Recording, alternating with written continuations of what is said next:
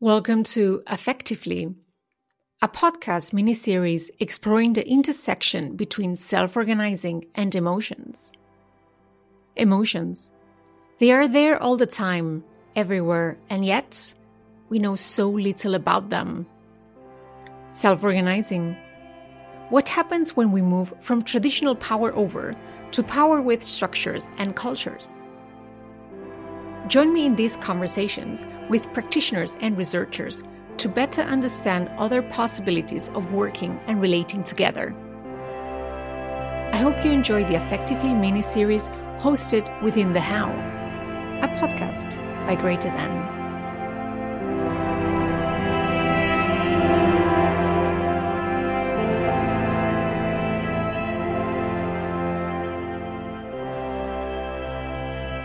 Yes, so welcome to the Affectively mini podcast series.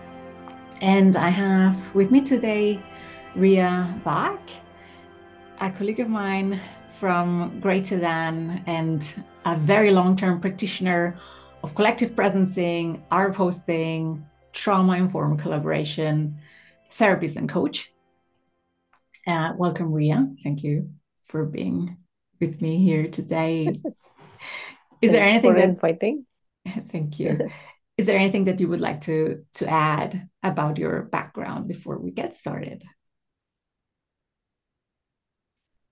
No, it's mainly a move over the many years from being a therapist to coaching teams and coaching systems, you could say. So that's maybe connects the dots a tiny bit. Yeah.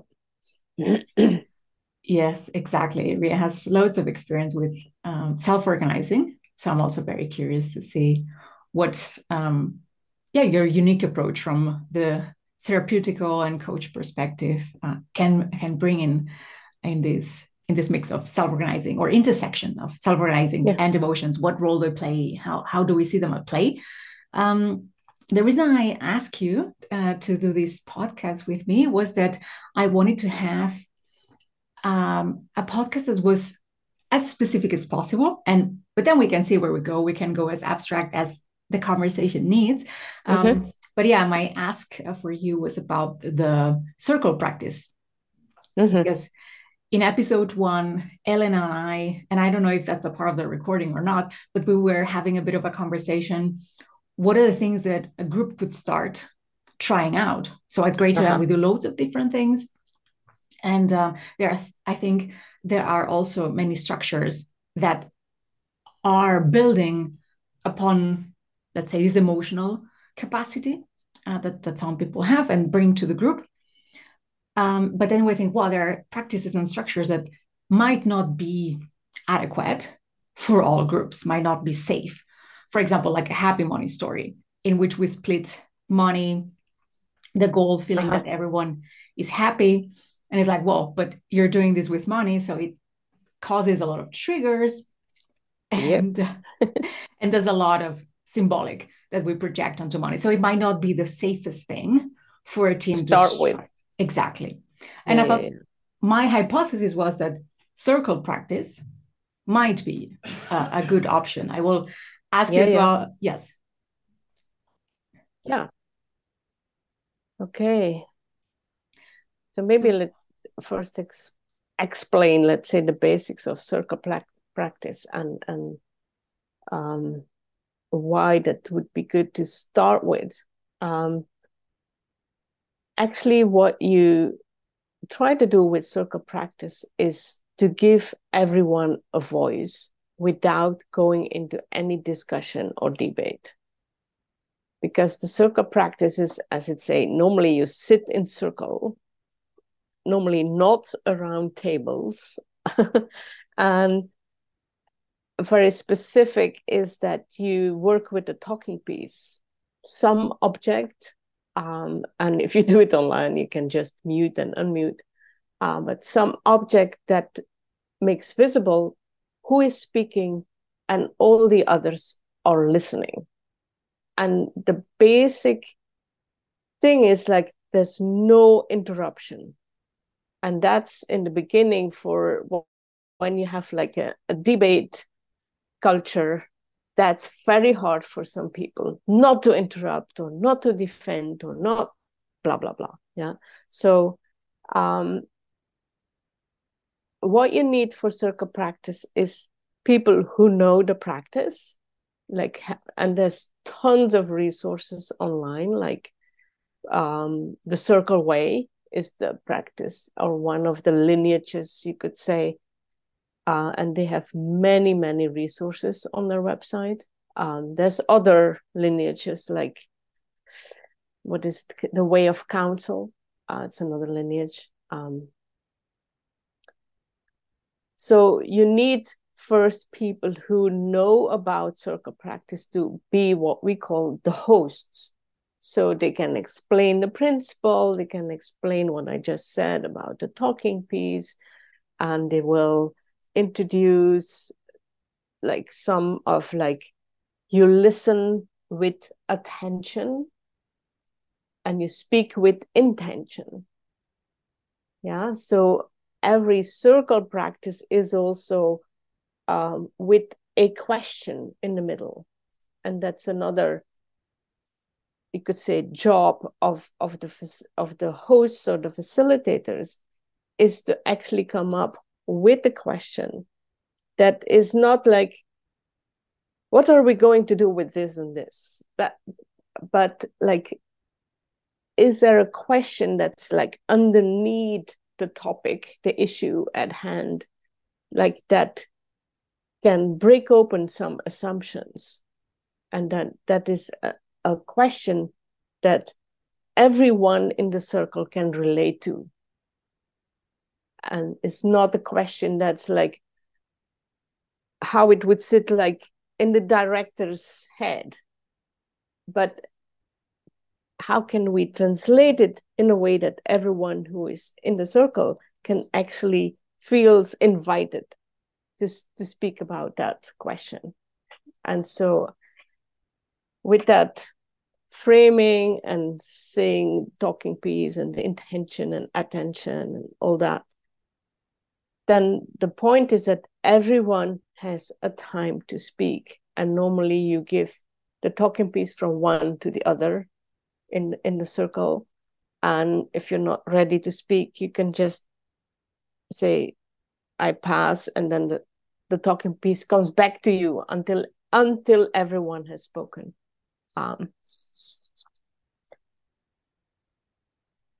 So why is that important? Because one of the things you could add in the framing is like, listen to the whole. It's not, I'm not listening only to you, or I'm not listening to your colleague. I'm listening to the 10, 15 voices in the room, actually.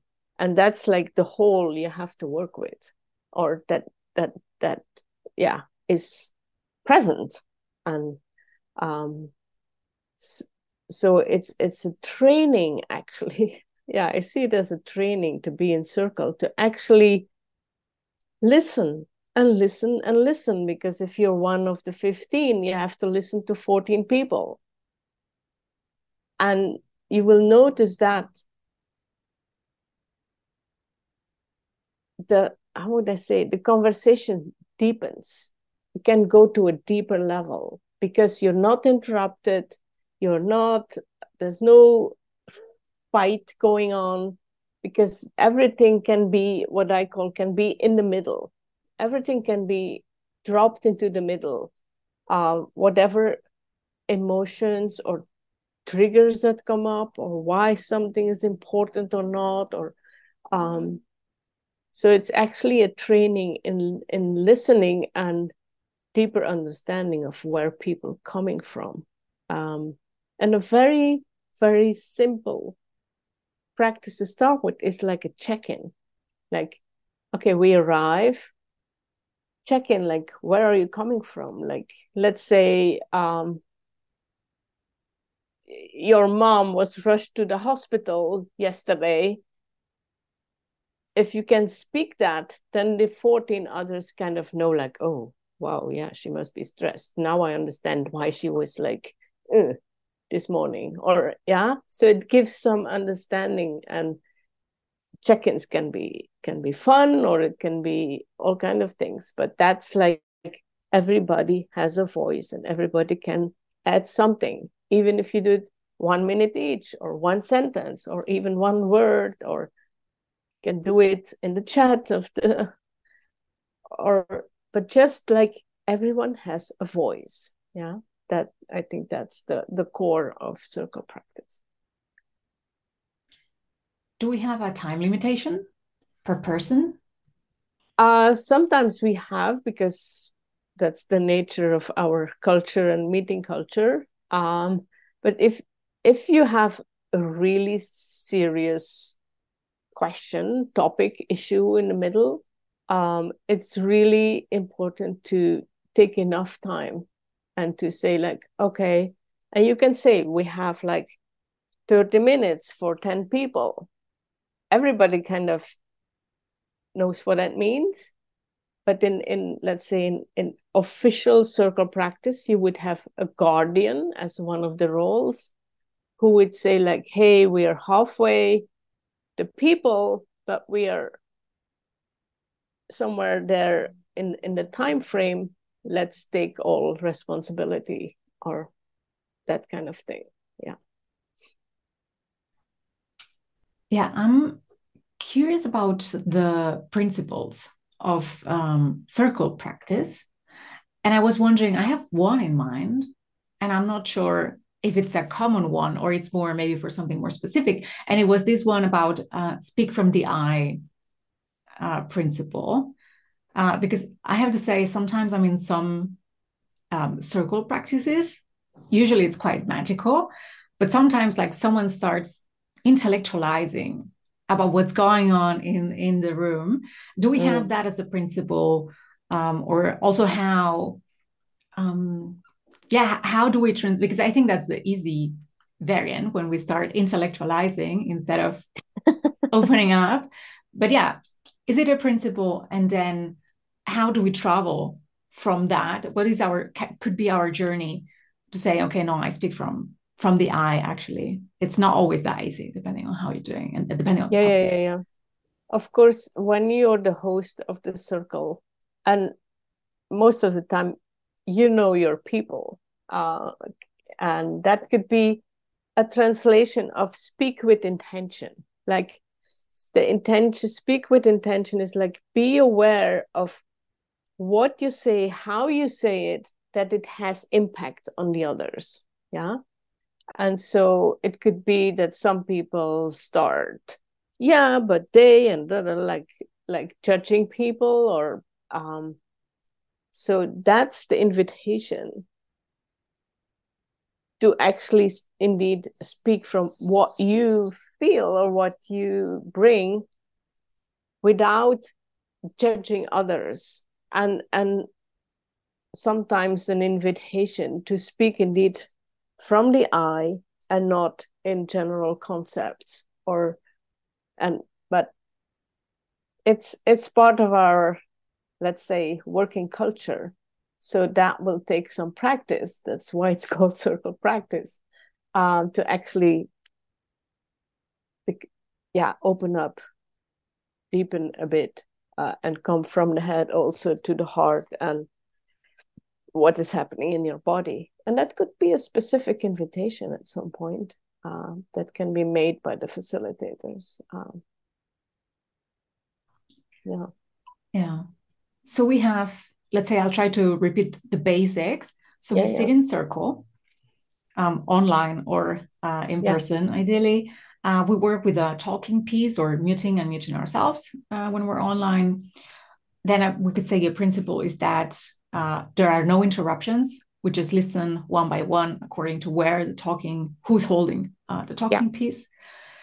A principle would be listen with attention and speak with intention.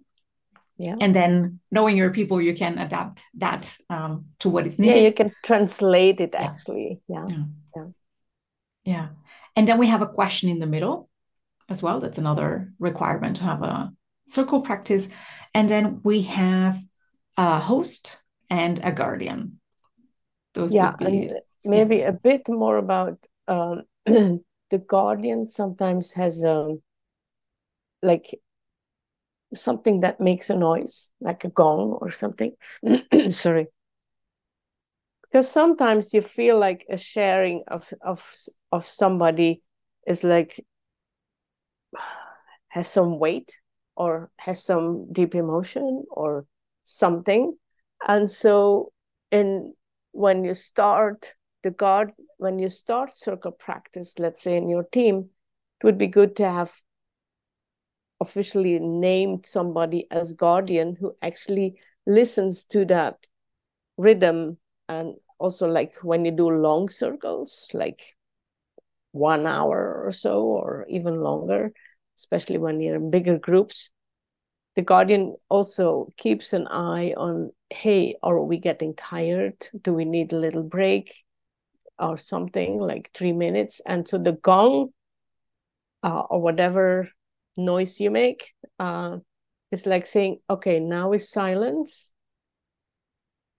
Everybody can breathe, everybody can relax again. Maybe something was shared that was very emotional or whatever. Um, and then ringing the gong again, and then the circle continues. So that's the roles of the guardian.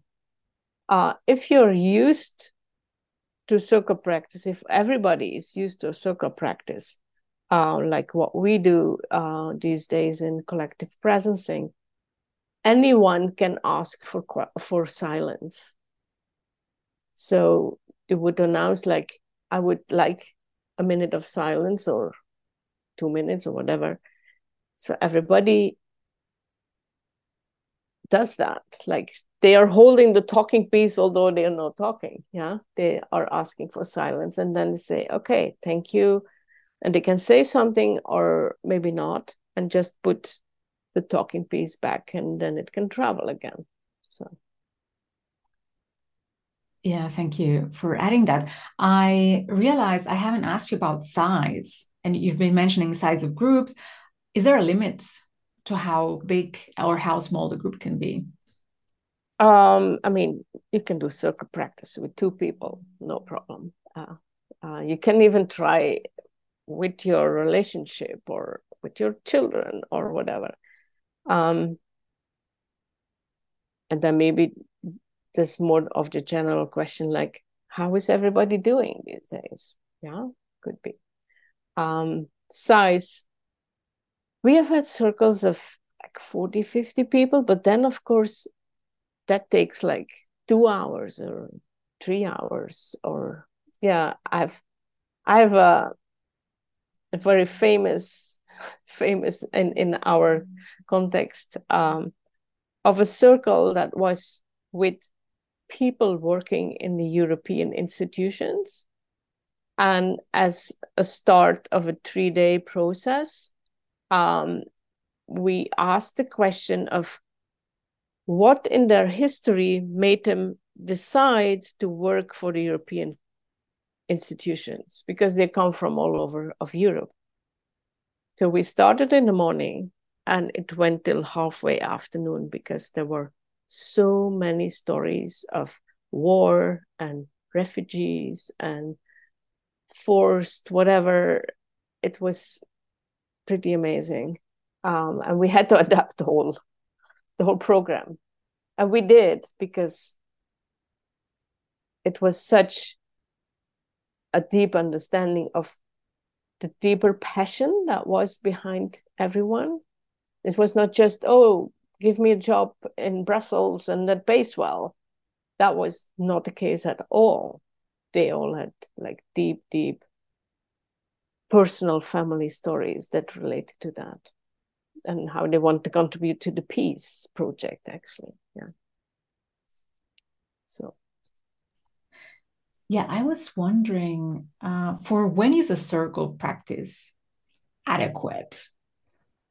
What type of situations? Is it something we could do to say our group of people when we want to deepen our relationships, our practice? So we do it every week or every 2 weeks, just with some regularity. Does it make sense? Or yeah, what are the It's situations where you would say, those are the ones in which you need a circle practice? And at the same time, I wanted to say maybe not to wait, maybe that's something we do, not to wait for attention to bubble up to start doing circle practices. But yeah, no, what's because that's the most difficult, of course. Other situations, I think it's more motivation than situations. For me, the motivation is having every voice heard, and the motivation is getting away from the, I call it fight, the debate, discussion, the fighting culture of who wins or which argument wins or da da da da da, and to actually read the whole system. Like if there are 15 people in the team, oh, that's a landscape we're working with. So it's more, for me, it's a point of motivation. Do you want to change your culture from, let's say, the fighting and the dominance over to something that's more collaborative, more equal, more peer-to-peer? And then you actually train everybody by doing that. You train everybody to actually build a deeper listening capacity as you listen to the 9 or 10 others, and train actually your own sharing capacity of what you understand, your own deeper motivations and how you can share them, not with over, I would say, high charged emotions, but just naming what's in you, what's present, what the topic, the issue brings up in you, without the fight, without I retreat, without all that, but just this is what's happening for me. So indeed, I would not wait until there's a conflict. And if that's the case, I would advise you to have some support from outside your team, because otherwise it would be way too difficult. Yeah, we just had, we have these rhythm members calls at Greater Than. So every 2 weeks we get together, and Elena came up with this model of having a few doing calls. So we work with things or talk about things that we need to talk about. And then the last one was the being call. And then Melinda proposed a circle practice. And yeah, there was something very, I found it quite magical always that, we come in with a few tensions or triggers, and then it's like you listen to everyone, and there's something that is like, it relaxes somehow. And we were all like, we should do this more often. Like, why don't we do that? And I, for example, I realized that for me, one of the biggest challenges of these sort of things is that, well, when do you find the time? And it's like, well, when do you make the time for these two? Yeah, it's how would I say? It's one of these more feminine things, like the being, the sharing, that people still don't see the value that if you do that more, the whole atmosphere changes, just as what you said, like because you understand where other people are coming from, and there's no need to come to a conclusion in a circle. It's more like we read the landscape of where our team is, and or where we stand regarding a certain question or topic. And sometimes that's actually enough to actually know what happens next. Or it's amazing. It's one of these stories of one of these African tribes where people sit under the tree, in in a kind of desert-like landscape, and they sit under the tree and they talk. Everybody can talk, everybody can talk, and there's no formal decision. But because everybody heard everyone, they know what to do.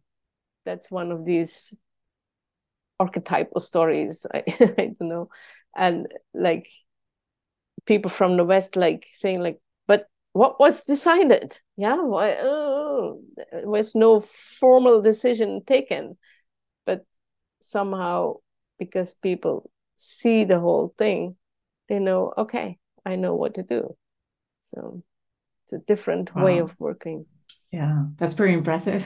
That without a formal decision-making process, yeah, people get to know what to do. Well, that's the power of the format and culture, I guess. Yeah, that's why I say it's the motivation is, do you want to change your culture, your working culture, basically, and then you can take indeed the muscles you have gained into the more difficult topics, like, okay, we have a pot of money from this project, how do we divide it between the ones who were involved, or other kind of things.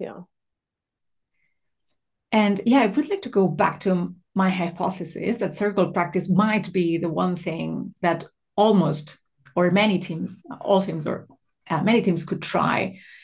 Do you think it's something we really could try to apply? Let's say, my question would be, what are the minimal conditions and in what type of structural and cultural context can we do circle practice, do you think? I mean, you can actually do it anywhere.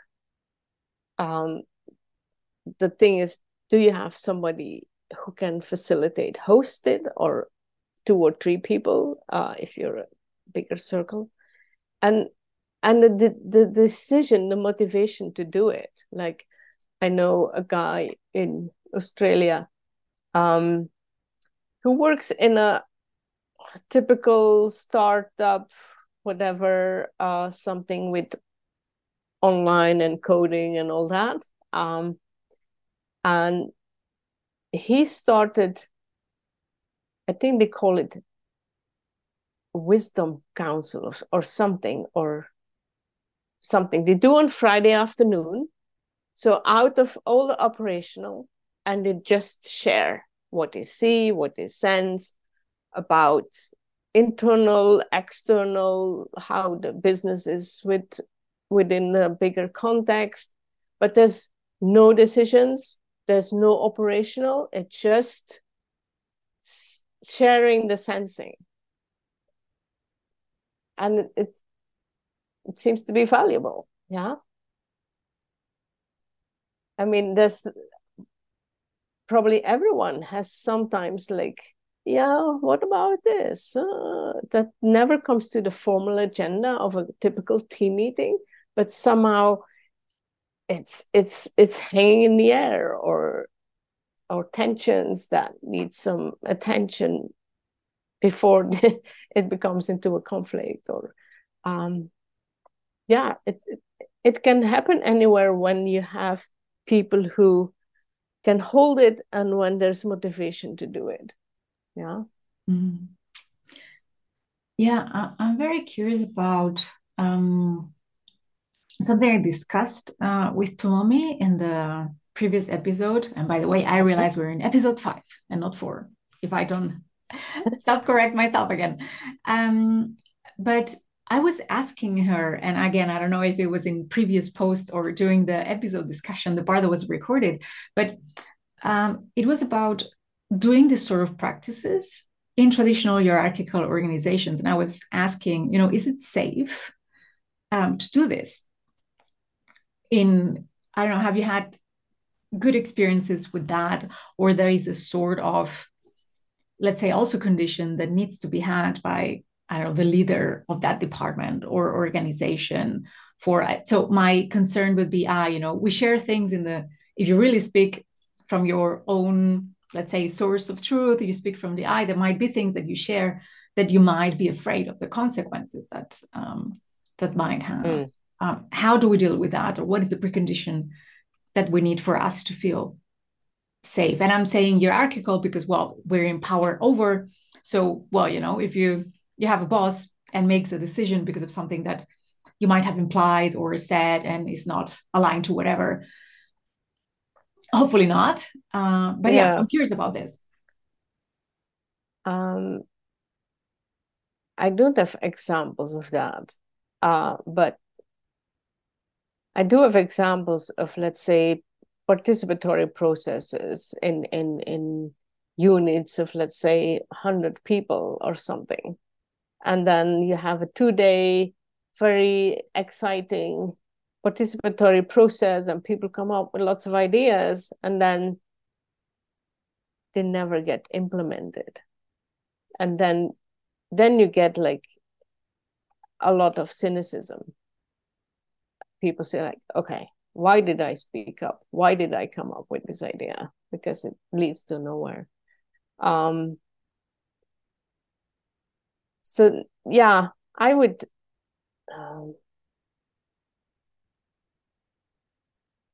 if, let's say, you want to try this in a team, and your team leader or whatever it's called is not in favor of it, that will be difficult, because you want to change a culture in the end. Yeah. And if the hierarchy doesn't go with it, then I would say it's not safe enough. But I've a few stories of people who said like, can I have the mandate to host the team meeting 5 teams in a different way? Like that was somewhere also in European institutions, like people who learn about circle practice and all these participatory methods, and then team meetings, let's say 20 people or something, 15, they happen in the very classical way. And she got so fed up with it, and she said, can we have an experiment, and can we try? Can I have the mandate to facilitate the next 3 or the next 5 in a different way? And then we look back if it's better or not, and what we can take from it or not. I mean, in that way, you make a space where there's some experiment. Yeah, that's what I would answer to your question. Yeah, cool. So this means if we have the mandate, or let's say the hierarchy is in favor and they want to practice this change, then it's also something that we could try out and apply in these sorts of organizations. Yeah.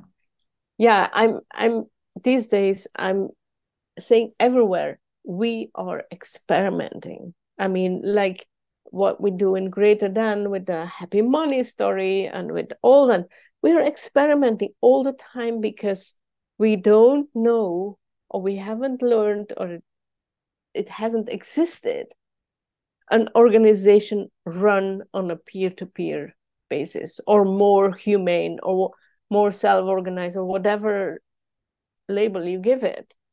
We are just experimenting. And it's always good to, whenever you start with even a check-in or a circle practice, like give the team like a 10-minute debrief. Like, how was this? What did we learn? What was good? What could we make better? All that. Yeah, so to do that also in a way of a learning process for us to Totally. evolve our culture. Totally. Yeah. Yeah, and not saying like this is now the new way and the better way. For some points it does, and for some points maybe not. Yeah. Yeah. I would like to make now a bit of a more explicit link between the circle practice, emotionality, and self-organizing. Okay. For me, circle practice is a very emotional, even if sometimes I'm not, I don't know, like I don't have attention with the question or anything, but it's this listening of, okay, what's happening with me, like what's coming up. or what other people are saying what does with me. So there's a lot of resonances. So there's a lot to work from what comes from the others. That's on the one hand. And then also on the other hand, how when you express yourself, yeah, how do you do that? And what does with you? Like sometimes I start very nervous and I relax as I speak, and thoughts become clearer. Sometimes it's the other way around, and sometimes it's after you've spoken. I don't know. Sometimes there's sort of electricity in your body, and then there's also, so that's, let's say, my experience. Might be many different experiences. So there are many things that happen at the like individual level or as a resonance with others. But then there's also the atmosphere that we have collectively before the circle and after the circle. And you can feel that something has changed. But yeah, I would be curious to know, like, how do you see emotionality playing a role in circle practice from your experience, apart from what I said? And I'm curious about something you mentioned at the beginning about maybe, when I express myself, I don't do it with a big emotional charge. So what is I don't know, if there is one, what is the sweet spot of tuning into the emotionality, but maybe like not full on, so that we are aware of the impact that we're having? I guess, well, that would be my guess, that's why we try to be aware of it. But yeah, I would like to hear a bit from you, anything that you can think of, emotionality and circle practice. And self-organization. And self-organization. Yeah. Yeah, let me start here.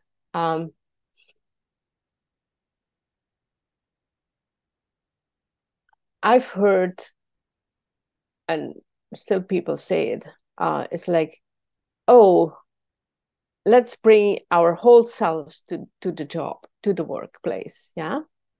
And I want to make a comment on that, because I've seen teams, let's say, explode or have very difficult times because people start, how would I say, start seeing the work team as the family. And that's not what it is. Yeah? I would say a work space is based on contracts. You can step in, you can step out from both sides of the contract. Yeah? A family, you cannot step out. I mean, your mom stays your mom and your sister is your sister forever. Yeah, you cannot step out. So of course, when we introduce circle practice or this new culture, which I would call as a more humane culture, yeah, like you can be sad when your mom was rushed to the hospital yesterday, or you can be upset, or you don't have to hide that. That it doesn't mean that all your emotional topics that you have will be solved by the team. Yeah.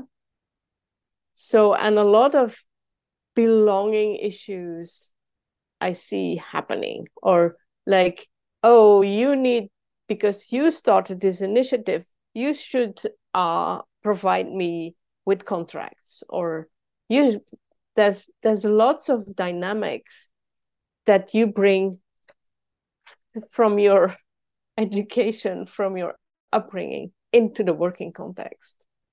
And that might be difficult, and we need to become aware of it.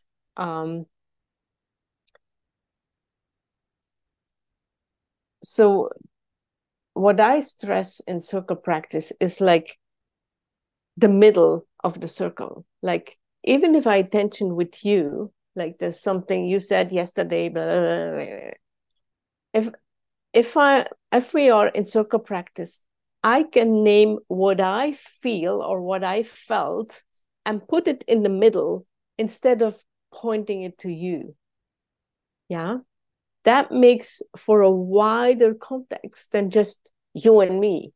Yeah, it's widening the space, and you can drop whatever you felt, whatever you were thinking, also in the middle. And so that's what I mean with training that muscle, like getting out of the fight, even if the fights are not big fights, but like this person, huh, that person, huh. But becoming more humane and also being held by the whole circle. It's not just you and me. Yeah. Everybody can hold, everybody can witness you, everybody can listen to both of us. So that makes for a wider space. And it's a learning. It's a learning process. It's a maturing process to be able to name your triggers, to name your emotions without blaming the other, without judging the other, but just like, yeah, that's what it did to me. That's how I felt. And most of the time, there's something like, and I could relate that because my mom always did the same, or my sister, or my whatever. So we learn, if you take it on over a longer time frame, you learn a lot about yourself and you learn a lot about others. But that's what you learn by listening, because the talking piece is like sacred. Like that's one of the early mistakes you can make, even as a facilitator. It's like thinking like, oh, this is too much, or and you intervene. And so you break the rule of we listen when we don't have the talking piece. So yeah, now I lost my thread. But yeah, what you learn is holding more intensity. That's what we all learn. Instead of lashing it out or speaking behind the back or retreating into a corner, we learn to hold more intensity, each of us, and as an organism, as a team. And I think we need that for whatever is going on and whatever is to come in the world. Yeah. Cool. I have lots of questions there. Yeah, I find that extremely interesting. It's something that still intrigues me because I experience it, but I cannot explain it. This thing of speaking to the middle, that's a complete different energy that if I say Yeah. something to you, and then there's also something I find in sharing, well, in circle practice, as we'd call it here, about being witnessed. That if I am witnessed, I am able to hold myself better for whatever the reason. It's like I want to, and not because I've been thinking a lot about that. Sometimes I thought like, Mm-hmm. you just want other people to see you in a better light. But in a way, it's like, I don't know, having the others for me, it does call this best or better version of myself that maybe I'm not able to hold if Mm. I am, just with myself or talking to my partner, because then I just, rant. But then it's like, okay, but what does it do? And there's also something I think it has to do for me with the connection that then I feel Yeah. like, oh, why are we here together? Or what is it that we're trying to achieve together as a group? And then I don't know if it's the compassion, but yeah, there's something about being witnessed that The has a witnessing crazy is, energy. it's so important, and it's so simple, actually, and it has a strong, it's strong in a way. Yeah, if everybody can think back, like, oh, if I was just witnessed by my parents, like just the way I was, with no judgment, if I was sad or if I was angry or if I was bored or whatever, if it's something that we don't realize in our culture as we run around so much. And but I'm I'm also a therapist. So what do you do actually in the therapy session? You witness the client, basically. I mean, you ask questions so that things come out, but then you witness them. Yeah. And it's actually saying you're okay. You're all right with the sadness, with the anger, with the hate, with the deep whatever, with the joy, with the creativity. You're fine. You're all right. You can be here in as you are.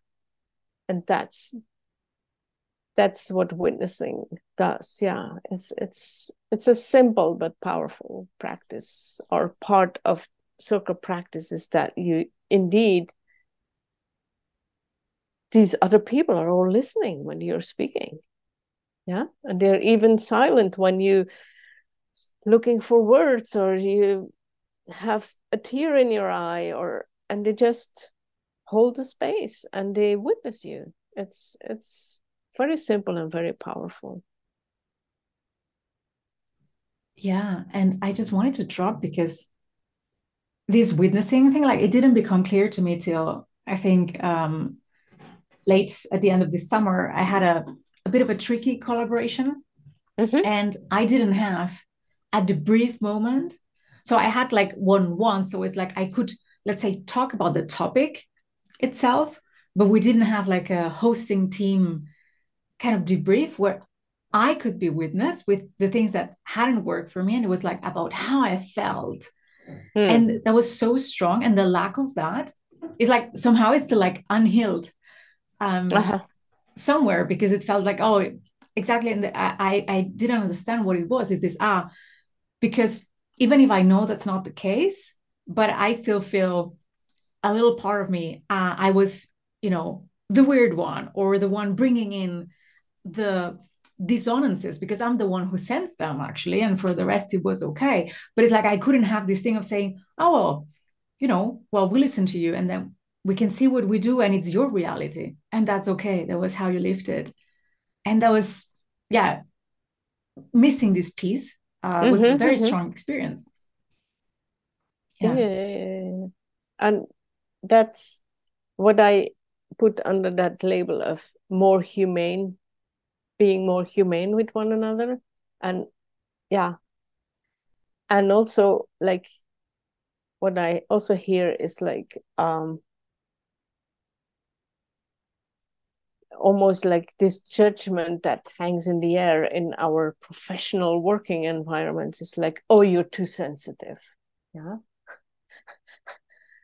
And like you should be able to just drop that and kind of wave it from your shoulders. And but because we dropped so much and didn't pay attention to so many things, that's why we are in the world that we are. Yeah.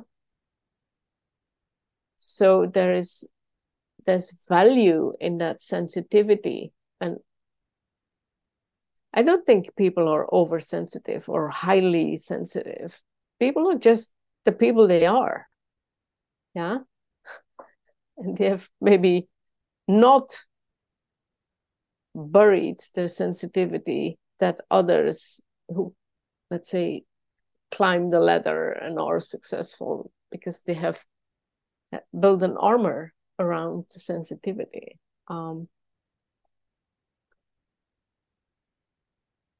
So yeah, and when you get used to this new culture of how we are with each other in the working environment, then it's odd. You come across somebody, it's like, oh, I cannot speak about this here, or there's no space to listen, to be witnessed. Yeah, and I just wanted to name as well from what you said about this, I don't know, like what triggers me from another colleague or from something we usually do.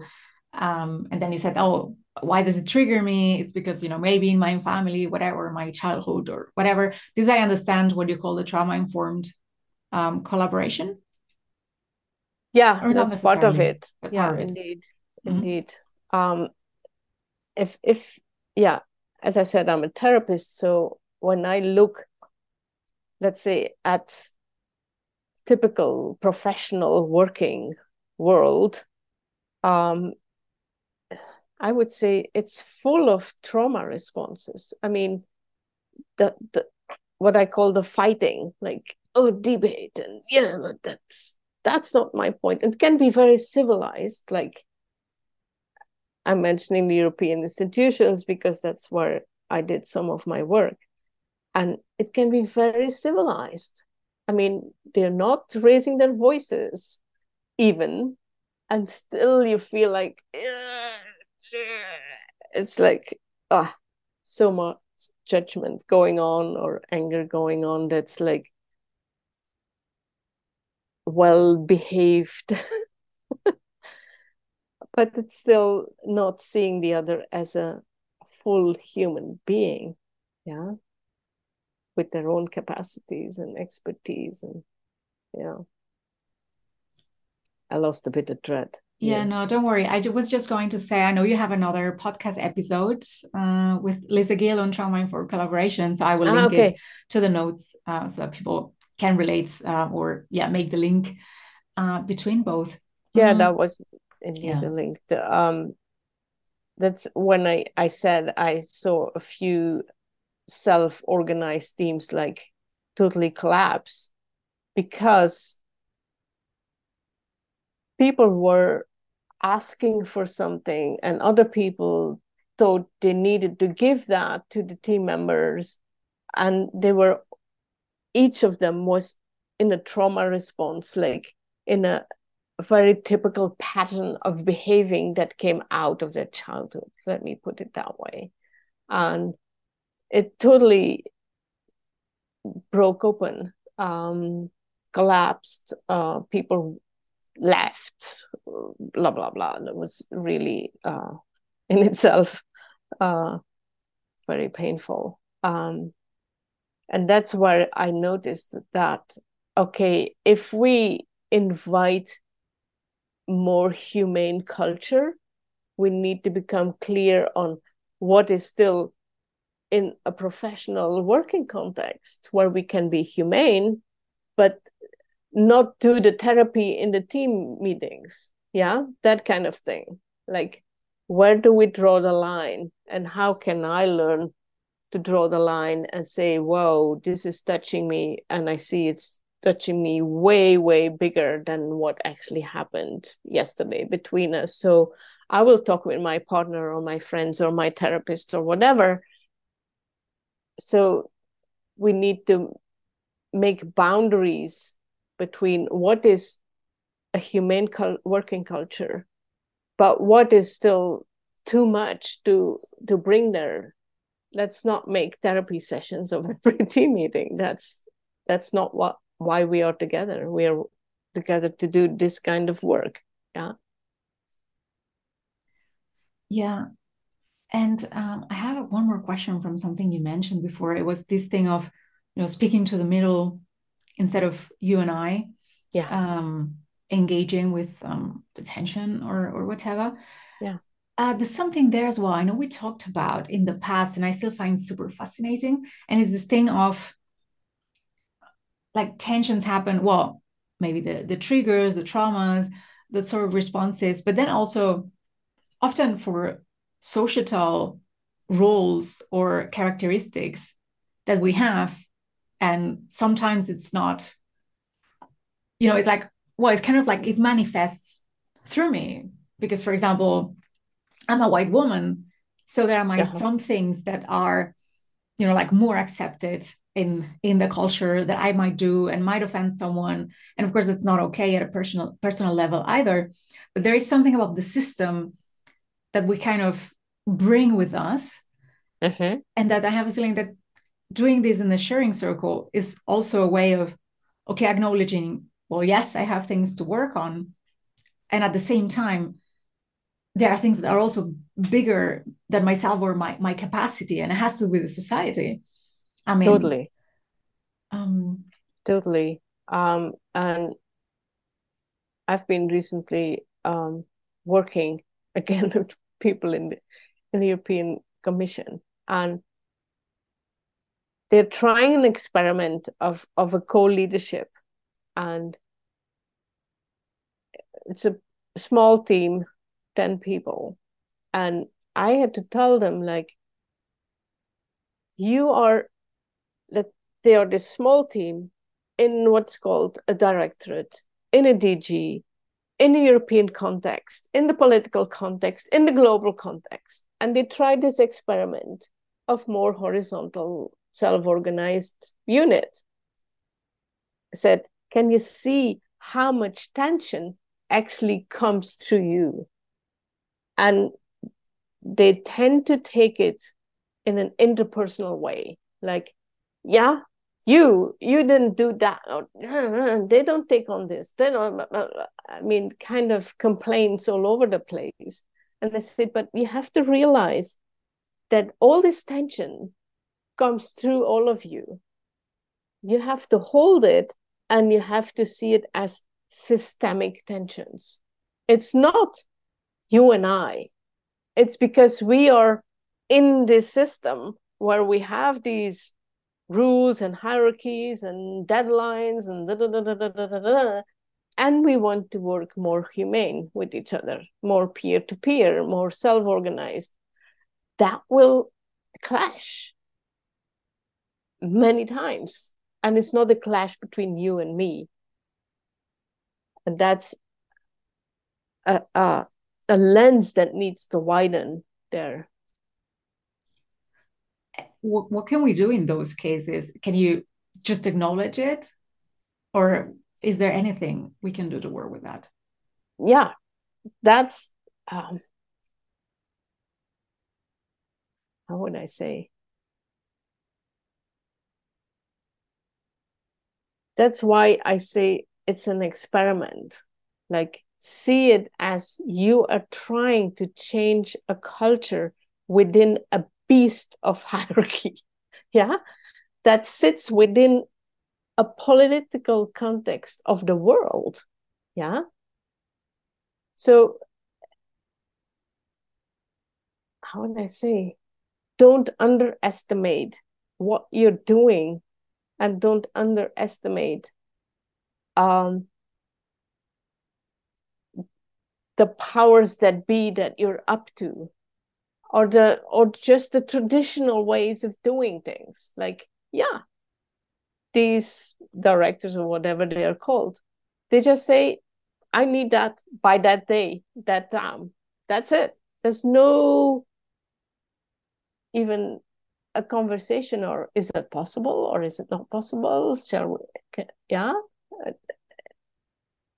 yeah. That's, Yeah, it's this connection between the micro, tiny micro, and the hyper macro. We're in, and we're always affected by yes, it, we're and we always forget it affected, and often. we tend to see it as interpersonal between me and the boss, or me and my team leader, or me of my co-worker who is not doing enough, or blah blah blah. Yeah, and we don't see the systemic impact, as you said, like that what we bring with us. And it's something we need to learn, yeah, to see. Yeah, the few times I manage, I find it very liberating. I have to say that it's not a weight between two people. Yeah. Yeah, I wanted before ending, I have a couple of questions, and there's something about this, and also it's just a guess, but it's a guess I'm working on Mm-hmm. at the moment.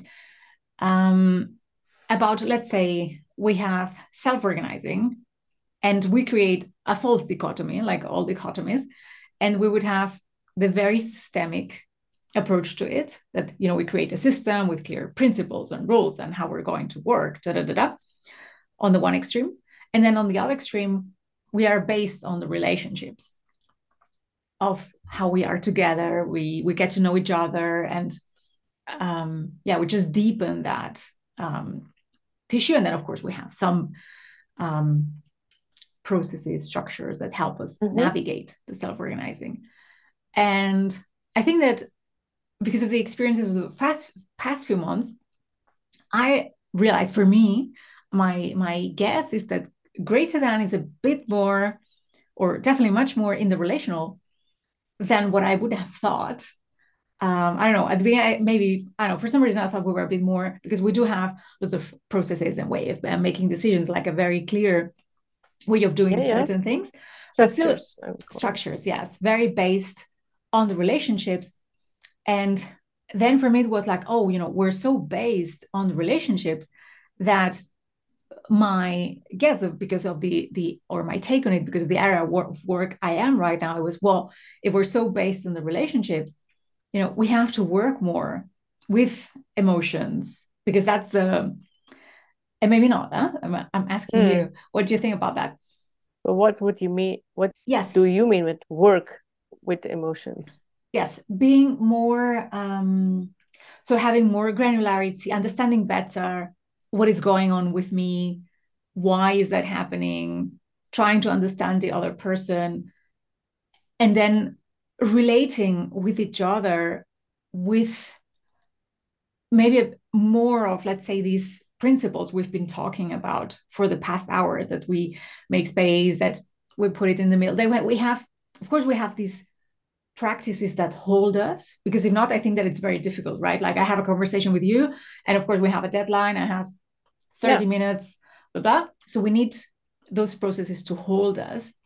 But that, there's something there about, well, if so based in relationships, what is between people, um, is in many ways the emotions that go through me and through you and through the other people, so that there is a need of working more with that, or being more mature, with it, so that it can hold more this, let's say, option of self-organizing, instead of saying, oh, how we fix certain things, like, oh, we work whether more with emotions, or both, maybe, we go a bit more into the system, and maybe, we need a few things that need to be clearer, like, I don't know.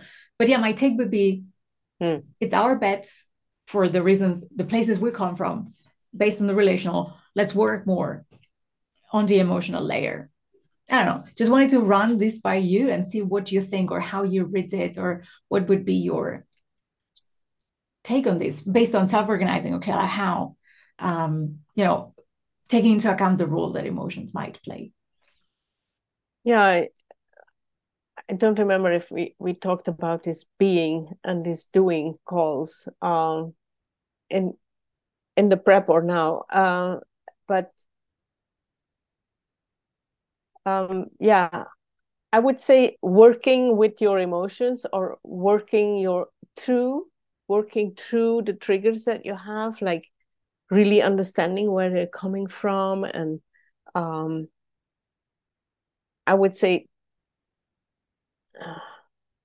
or the working towards healing of your emotions, I would not put in the working context. Doesn't mean that healing doesn't happen, but that's not the priority. Yeah.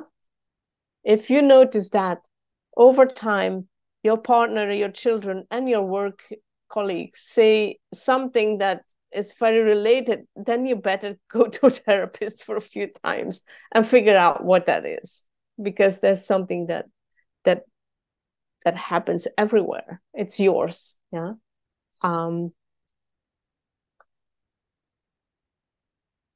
But I do think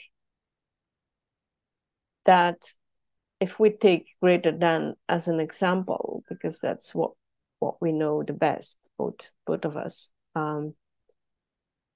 is that although we know we know about trauma informed collaboration, the actually seeing it working, the actually understanding that if I'm stressed, I'm in a trauma response.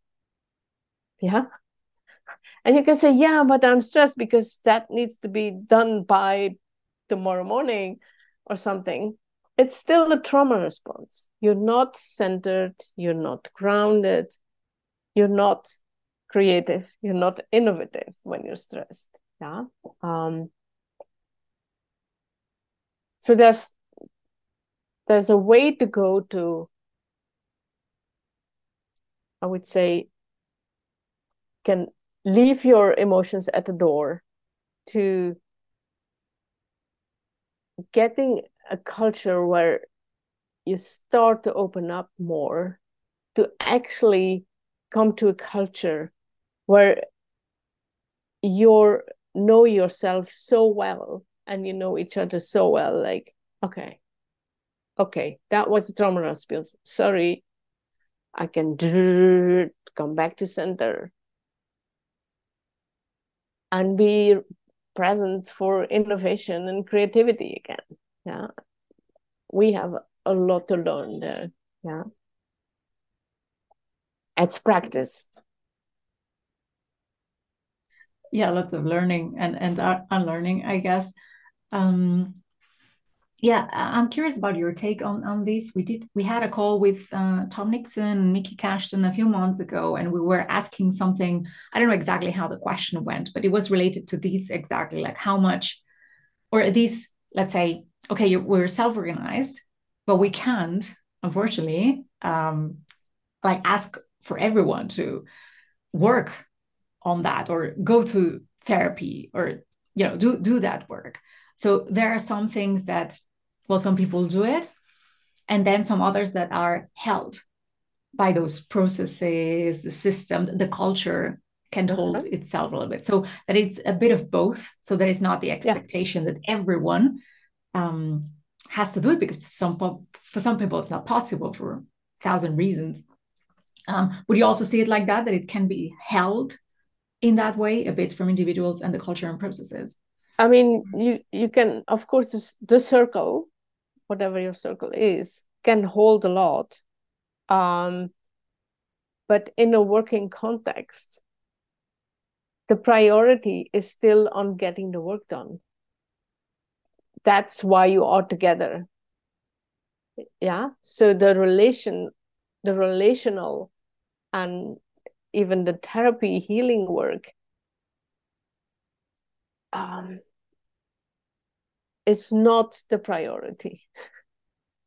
So, and I've said it in trauma informed collaboration, we're figuring out still, like, what is the boundary or where is the boundary, and let's say, if we can name it, as we sometimes do, people who are able to have adult to adult relationship and don't fall every minute, let's say, I'm exaggerating, but like fall every minute into some kind of trauma response. There needs to be some capacity. If you're 10 and there's one who is still learning or is like apprenticing in that way, that's okay. But if it's the other way around, like, you cannot hold with a team of 10 where, let's say, 7 stumble into trauma responses all the time. But again, we're experimenting, we're learning, yeah. Thank you for that. Yeah, I find that really tricky to understand, what is the boundary, and I guess for each group is different. And I don't think we have clarity yet on what that boundary actually is, or we don't have the capacities to make that very explicit. Yeah, like any tensions that arise between two people, it's trauma response. That's my take. Yeah, that's how I see it. And if, let's say, like something that recently happened is like, if too many people have to spend too much time on that conflict, on that tension, then something is off. And we cannot hold everybody. There, actually self-organizing actually calls for that capacity to listen, to witness, to share it openly, and to hold intensity. Yeah. And not rush to conclusions or spin out into anger or whatever. It's that's hard to just stay in that. It's a big learning. Yes. Yeah, and then maybe to finalize with something very practical, you've mentioned one already, common pitfalls of circle practice. You mentioned one about not respecting. I hope that you enjoyed maybe one most important principle, which is to listen with the talking in the end, piece. We were a bit more what are the other ones that might be typical that you have seen? We ended up saying, unfortunately, easy to fall with, especially in the beginning. Which we wish out beginning is our practice, advice of thought, but practice that thinking that it's so simple, anyone can do it. This feels a bit frustrating. True. So yeah, we were really make sure you have some practice somewhere else before you bring it to your teammates. Still, I don't think or that's the most ask somebody who is seasoned in it to help your team out in the beginning. Because it is very simple. I want to add in talking piece, speak with intention, listen with attention. There's nothing in the collective complicated about it. Is that but it's also the stance from where you can invite people, right? That we reflect, if you are stressed yourself in some way, their way back into how will you invite people into drop down and open up? So maybe there's something if you're there about some feedback loops being properly integrated, and so having that these reflections feel more thinking that it's very simple or many times simplistic. Let's call it that way. It is simple, then I think but there's many unseen layers as a way to of it. Emotional processing, and it's something I'll definitely be having. And make sure that you spend enough time on what is the question actually at hand for this topic, for this situation. What is it that we spend our time on? To have a look at these, what I mentioned, where outlets of emotional don't expression, go with and the first question that comes in your mind, but make sure that you're emotions are 2 or 3 so that you in can say, and doesn't feel really. But I also take it as that word doesn't fit. Take time maybe to articulate the question. As you do research, really well. or the type of research that I'm doing, you get very used to having a look at the critique side of things, and then it's close difficult sometimes to work. Don't forget to with close what is there close together. Apart, I think constructive. Naming that. I want to think I'm not take some time always critiquing, but I think that these conversations with Tomomi gave me openness, a culture, a working culture that people just what can we fizzle learn out from these organizations that have been around for a very long time. I don't somehow and that have certain right. rituals in place. So I think that's a very interesting. Can you do self-organizing without circle practice? And then Tomomi shared some learnings from the emotions at work. So about doing this reflective work, this peeling onions with a group, it gives you choice. That question, but because it helps you see a new how perspective. I see self-organizing, an event I don't or think a so. relationship.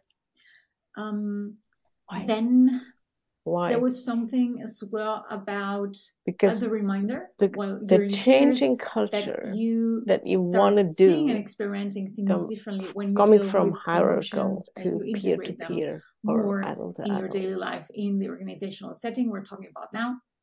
There's a learning curve, and we know, but it's good to be reminded. I think and circle have a shared practice sense is actually a then very there was good this practice element of coherence between the 3 elements to learn that she described about the model she's learn link it to put yourself as language, one body, of the 12 or the 10 or the 15 instead of I'm under the boss. The 3 areas. Or I am the boss. Then there's something also about how powerful is the word, and also having the difficulty both of sides. not being able to describe why and how it is, but once you are there in that space, you're the feel it. It's that core principle of everybody has a voice. At least it makes me feel very alive, and that's something I just love about this.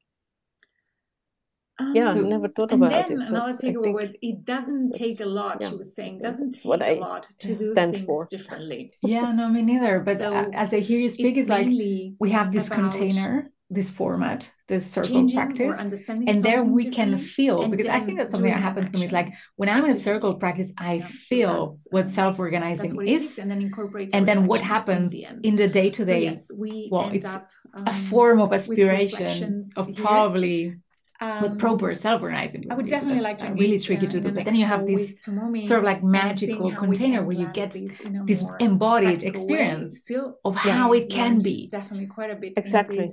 And that gives you a compass a little bit, I think. Yeah. And it can spread to other practices and to even in the operational, like where you feel like, oh, this is flowing very well. And yeah, don't have to struggle with each other. Yeah. Awesome. Yeah, that's a great realization. Thank you, Ria, for that. Thank you too. Yeah. Yeah, thank you so much for the conversation and sharing your wisdom with us. And I hope that this has helped some people that might want to whether get on the path of self-organizing or deepen the practice. And I think it's always, for me, this has been also a reminder to myself of, wow, and this recent experience we had, wow, like circle practice, how important, how to build it in, make it really a practice. Yeah. Yeah, anything you would like to add, Ria, before finalizing? Not specifically. We just need to see that, once again, we're experimenting, and it's put it in a long time frame. We are not going to cut it in one generation, probably. Like, I mean, how long is that hierarchical system in place? Hundreds of years. We're not going to overnight get it out of our bodies and out of our minds. It's so ingrained, yeah, that there's somebody who has to say it, or somebody who has to tell me, or from the other side, like, we were always the boss, so I can just say da da da da. Yeah, it's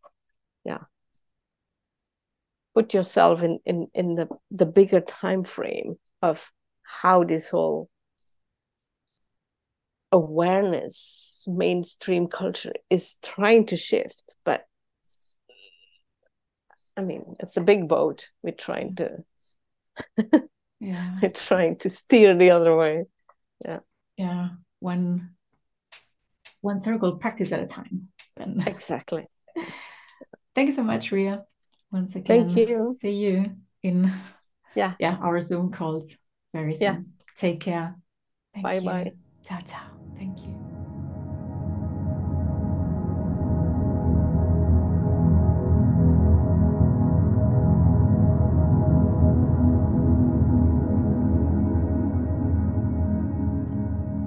I hope this conversation with my colleague Ria was very helpful for you, or as helpful as it was for me. I had a couple of realizations, and then I always find it's very helpful to review the basics of the self-organizing formats that we might have used for a long time and take for granted. So come back to the basics, understand what is actually needed. And then for me, it was really very powerful to understand these two things about the witnessing. So what does the witnessing do to you when you're in a circle and you're able to have that experience that at the end of the day is telling you that you're okay, that you're accepted, you're okay as you are. And I find that extremely powerful. And then the other one of circle practice being such a crucial part of self-organizing and allowing for this embodied experience of knowing, this is how it flows when we have the right container. And for the moments in which it doesn't work because, well, we're all stressed or it's difficult or whatever happens in the day-to-day with the many constraints that we have, to still know, okay, I can come back to that, or how do I feel when I'm in circle practice? How can I bring a little bit of that right now as a reminder, or even sometimes as a place of hope when you're like, this is not working. But then you go into circle practice like, this is it. You feel the connection with the others. And yet you have this very simple set of rules, but as Ria was saying, there's a lot below them.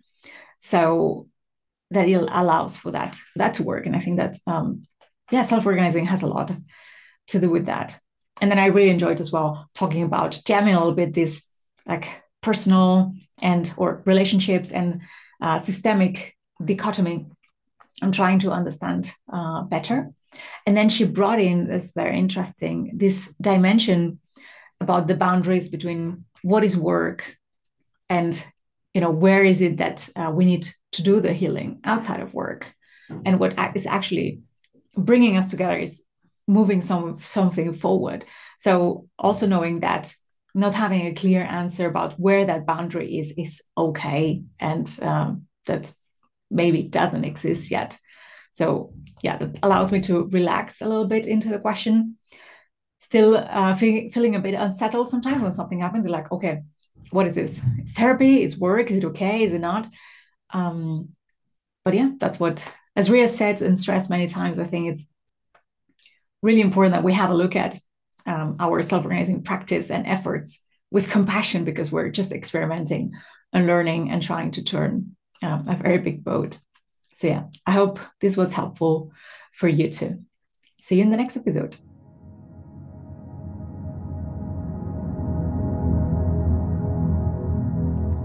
I hope you enjoyed this episode of Affectively. If you did, please leave us a review and subscribe to The How, a podcast by Greater Than.